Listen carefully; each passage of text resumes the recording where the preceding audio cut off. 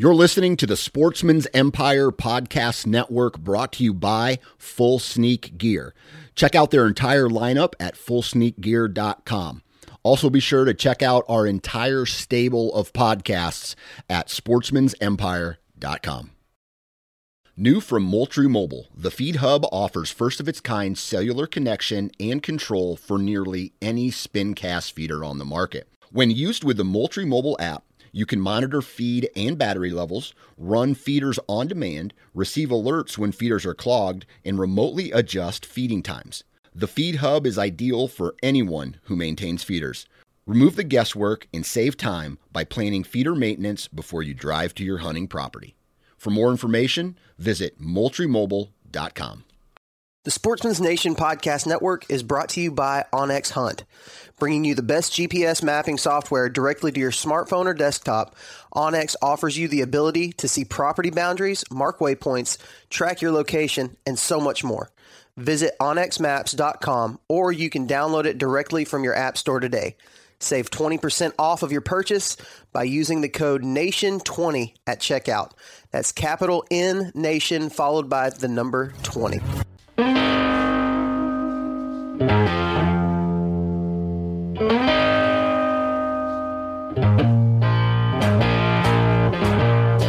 All right, everybody, you're listening to the Hunting Gear Podcast. I'm your host, Dan Johnson, and on this episode, we're going to be talking with Nate Grace from G5.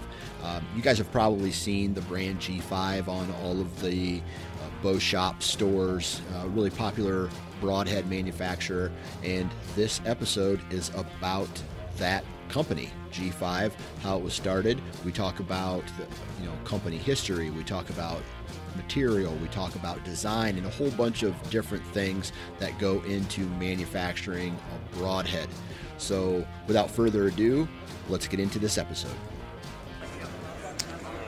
All right, we're still at the ATA show, and we are in the G5 booth with Nate Grace. Nate, how you doing, man? Doing good, thanks. Doing good. Before we jump into this podcast, what's your role in G5? I'm one of the owners, okay, and I'm official title is Chief Design Officer. So all new products and manufacturing of those are underneath me. Okay, so you get to sit down in the war room and come up with all the new designs and plans for broadhead releases and whatnot? Yeah, I'm responsible for them. They're not all my ideas, but yeah. Well, the good ones are. Yeah. So I kind of want to ask a couple high-level questions first, because I think the broadhead market is unique to the point that people are very passionate about the broadheads that they use, and they are very brand loyal. Yep. And they will, every year on social media, you'll see these questions come up: mechanicals versus broadheads. And if a guy doesn't agree with you, he's getting smashed. And then another guy will come out and, I don't like that, whatever. Right. So what is it about a broadhead that gets people so fired up? Well, it's the business end of the arrow, right? It's Yeah. your first contact, Yeah. with the game animal. So it means a lot. I mean, it doesn't really matter what bow or arrow. Once that broadhead contacts that animal, it's all up to that broadhead to do its job. Yeah. So you have venison or you don't have venison. Yeah. So I think it comes down to that. And I think a lot of guys, not like the guys on the shows and stuff where they're slaying animals every week all over the world consistently, A lot of us, we get a couple chances a year and that's it. Right. So I think that's the reason people are so passionate about it, I mean, and that's why they're always searching for that, the next best thing, just to help, because it's the business end. Yeah. Of the arrow. It's what gets the job done. Yep. Right. So I want to talk a little bit about how broadheads are designed. Like, the first question I have for you is there such thing as the perfect broadhead? No. Okay. No. So with that answer, how do you guys go into the thought process or the beginning stages of creating a new broadhead? we come up with maybe a specific problem or scenario, like a whitetail hunter in the Midwest. Like, what would be the most ideal head for them? Yeah. And it's like, well, okay, so you have some traditional guys, you have some crossbow guys, and maybe they're younger, maybe some older vertical bow guys, so that they all are wanting different things. And so we kind of put this story together of the problems that we're trying to solve, and then we kind of cater our design criteria around that. Okay.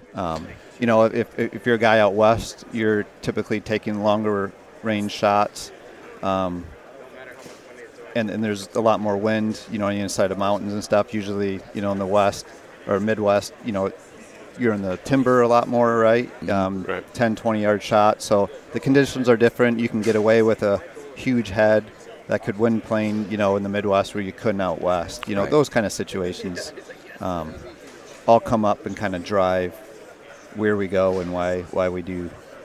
Yeah. So I want to talk about the look. If you silhouette, let's say, a certain fixed blade or mechanical broadheads, there's a chance a guy could make the argument, man, they all look the same. Right.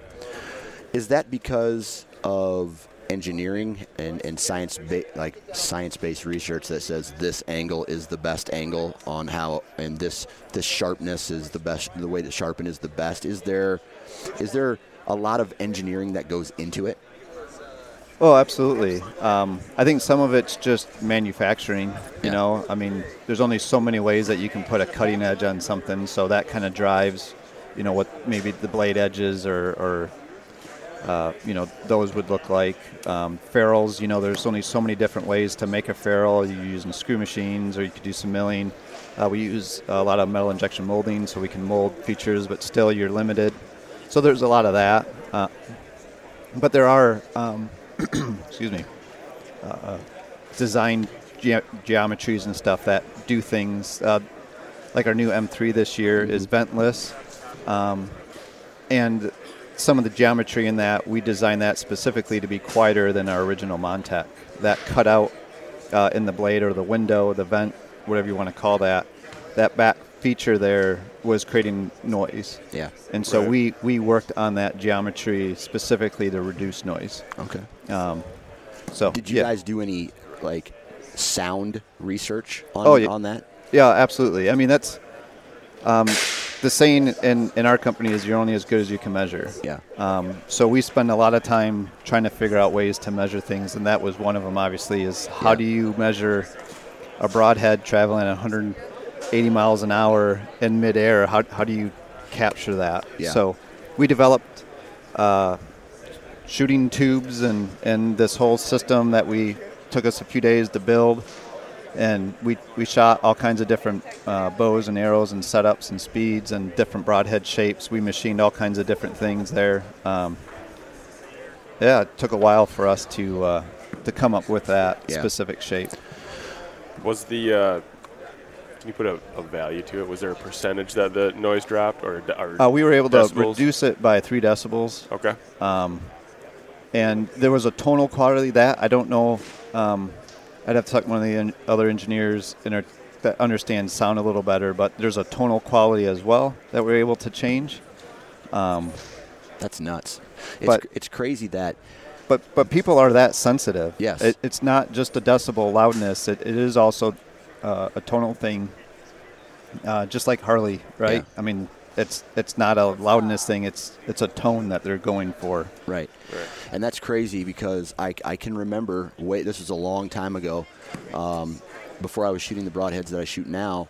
I went to the store, got them, and I shot them a couple times, didn't even think about the noise, and then in a quiet environment, doe came out, made a huge noise. She ducked the arrow, and it was over from there. Yeah. So it's things that you don't think about, like the end user doesn't really think about, that actually sounds like it plays a pretty important role. Oh, absolutely. Yeah. Noise is especially for us bow hunters that are trying to get within 30 yards or less. That's a big deal. So what about angle? I mean, is angle of a blade significant? It's part of the equation for penetration, but it's not the only one. Yeah.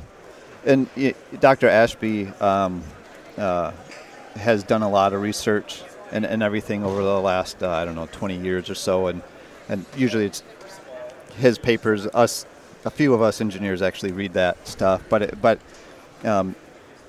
So I guess I bring that up because I agree with a lot of what he has to say. Not everything, but a lot of it initially is durability. I mean, Right. So you could have the best shape in the world, but once that hits that rib bone, if it deforms, bets are all off. The strength, the ability for it to penetrate, it all goes out the window. So durability is a big deal. The sharpness of the blade, the shape of the ferrule and all that stuff, that all matters. That blade angle does too. And that's a big thing. At the Bone Collectors, T-Bone, when we're working with new designs and stuff, his first question always is, well, what's that blade angle? Yeah. To him, it's a huge, huge thing, especially with the mechanicals, is making sure we're not chopping and that we're slicing. Yeah. So it's important. It's not the only thing, but Right. I got a question about replaceable blades. I'm just looking through your catalog here. I see that you guys offer replaceable blades. Yeah. I am not a replaceable blade guy. I've never, even if they come with them, I've never switched them out. What is your market like that? I mean, obviously you have enough interest in it so people want to buy it, or you wouldn't be selling them separate. Right. You're talking just a replaceable, other than a fixed blade, like a monolithic fix, like whatever. I mean, do you have enough cry out? For me, I just go buy a new pack. I think generally most people do that. I mean, It's a bloody, fatty, mess afterwards, and a lot of guys are just like, okay, it did its job. I'll put it in the corner or do whatever they do with it, and then they move on. I think a lot of people like the option. Yeah. If they were to run out of broadheads and they couldn't go and get more, well, I have some blades I can replace them. But I would generally think most people treat broadheads like they're one kill kind of. Yeah, one-time use. Yep. Yeah. Yep. So, but there are some guys that will be like, man, I just shot my 20th deer with this Montec. Yeah. Yeah. So that's crazy. All right, so every year on YouTube or Instagram or whatever, somebody does a broadhead comparison. Right. They get about 50 broadheads. They shoot them, whatever. They try to be as unbiased as possible. Right. Is there something about a G5 broadhead that is, I guess, brag-worthy, or just from a design engineering standpoint that is just, it makes it an awesome broadhead? In relation to those tests? Well, yeah, I mean, what makes it good? Because I always see on these, I always see G5 perform at the top. Yeah.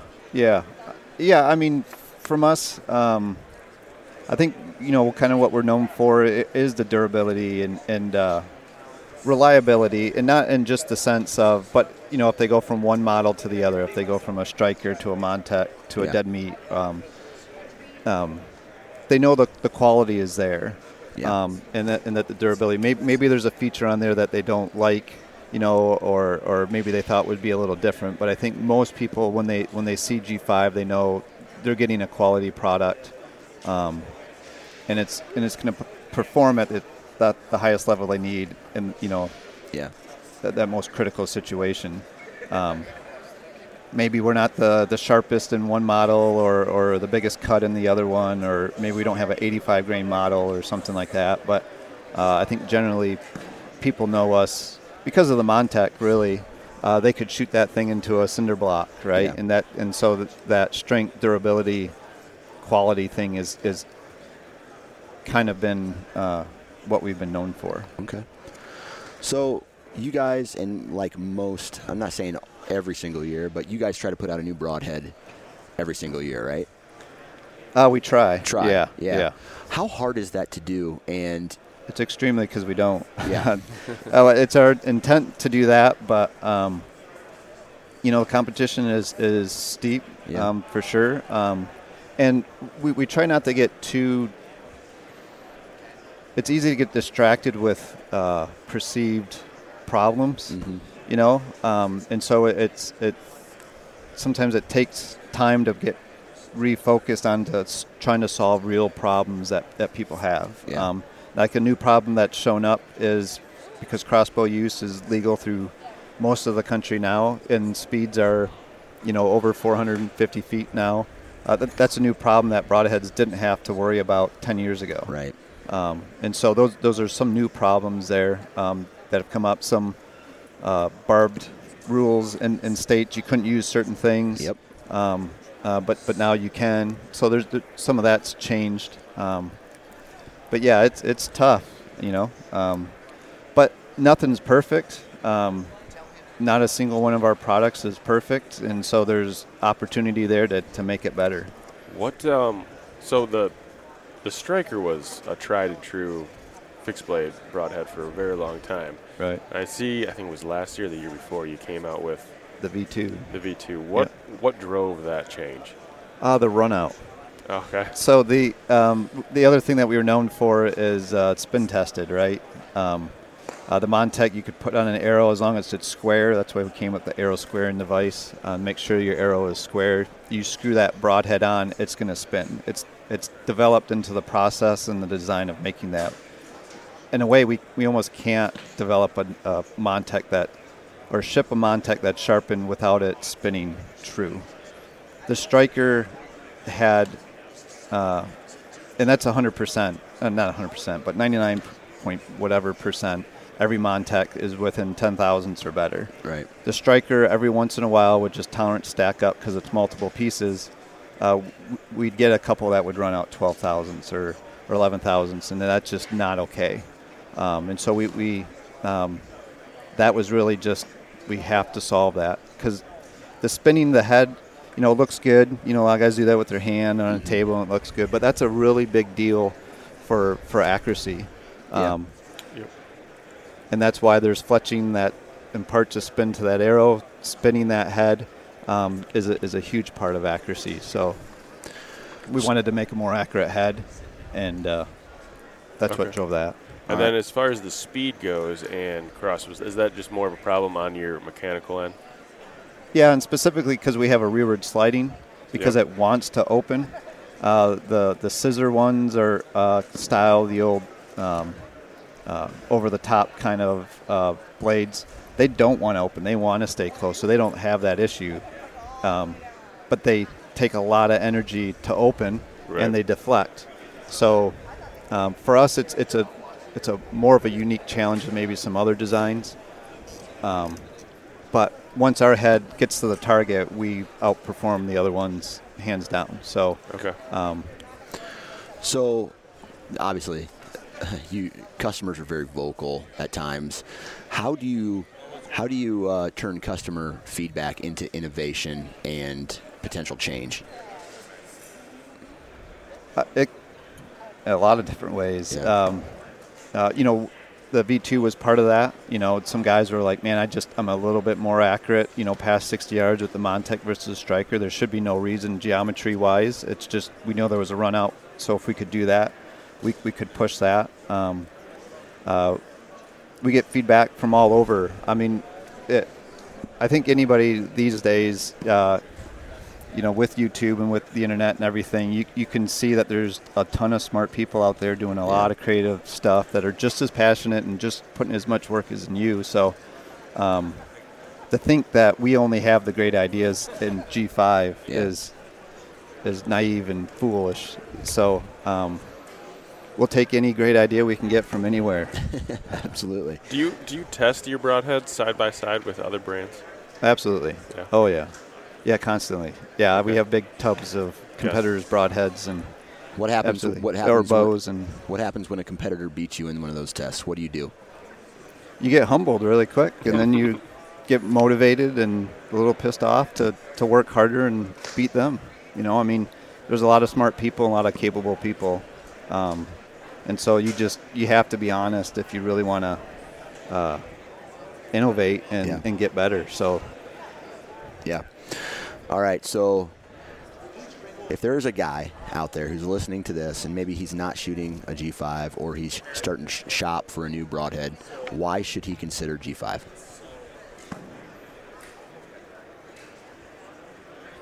There's a how to boil that down. I mean, we're the quality leader. I mean, we're a family business that's been manufacturing longer than anybody, and I think that's part of the quality that you get out of G5, year in, year out, model after model. I think even some of the heads that we did in our first year in 2000 are still better quality than some of our competitors. So with us, you're going to get quality, you're going to get reliability, you're going to get a company that is going to be around, and a company that really strives to solve real problems to make archers more successful. I mean, the first broadhead we ever developed, my dad and I developed for ourselves, so we could get a head to go through a shoulder and not lose that animal. You know, I was a little kid, 12. I was smaller than most kids, so I couldn't push. I didn't have the kinetic energy to get through, so I wounded quite a few deer to begin with, because I'd just go to that shoulder and I couldn't get through. So that's what drives us, is to make ourselves better as hunters, and I think that comes through with the designs and the product that you see. And there you have it, ladies and gentlemen. Huge shout out to Nate for taking time out of his day to hop on the episode. I know the ATA is crazy, so I appreciate everybody who took time to interview with us. And really, that's it, man. If you want to see a product discussed or a category discussed or a topic discussed relating to gear on the Hunting Gear podcast, feel free to reach out to myself on Instagram or Facebook, Nine Finger Chronicles, or Bob at Hybrid Outdoors. Send us a DM, give us some ideas, and we will definitely put it on the queue, and we'll definitely talk about it. Other than that, stay safe out there, wash your hands, and we'll talk to you next time.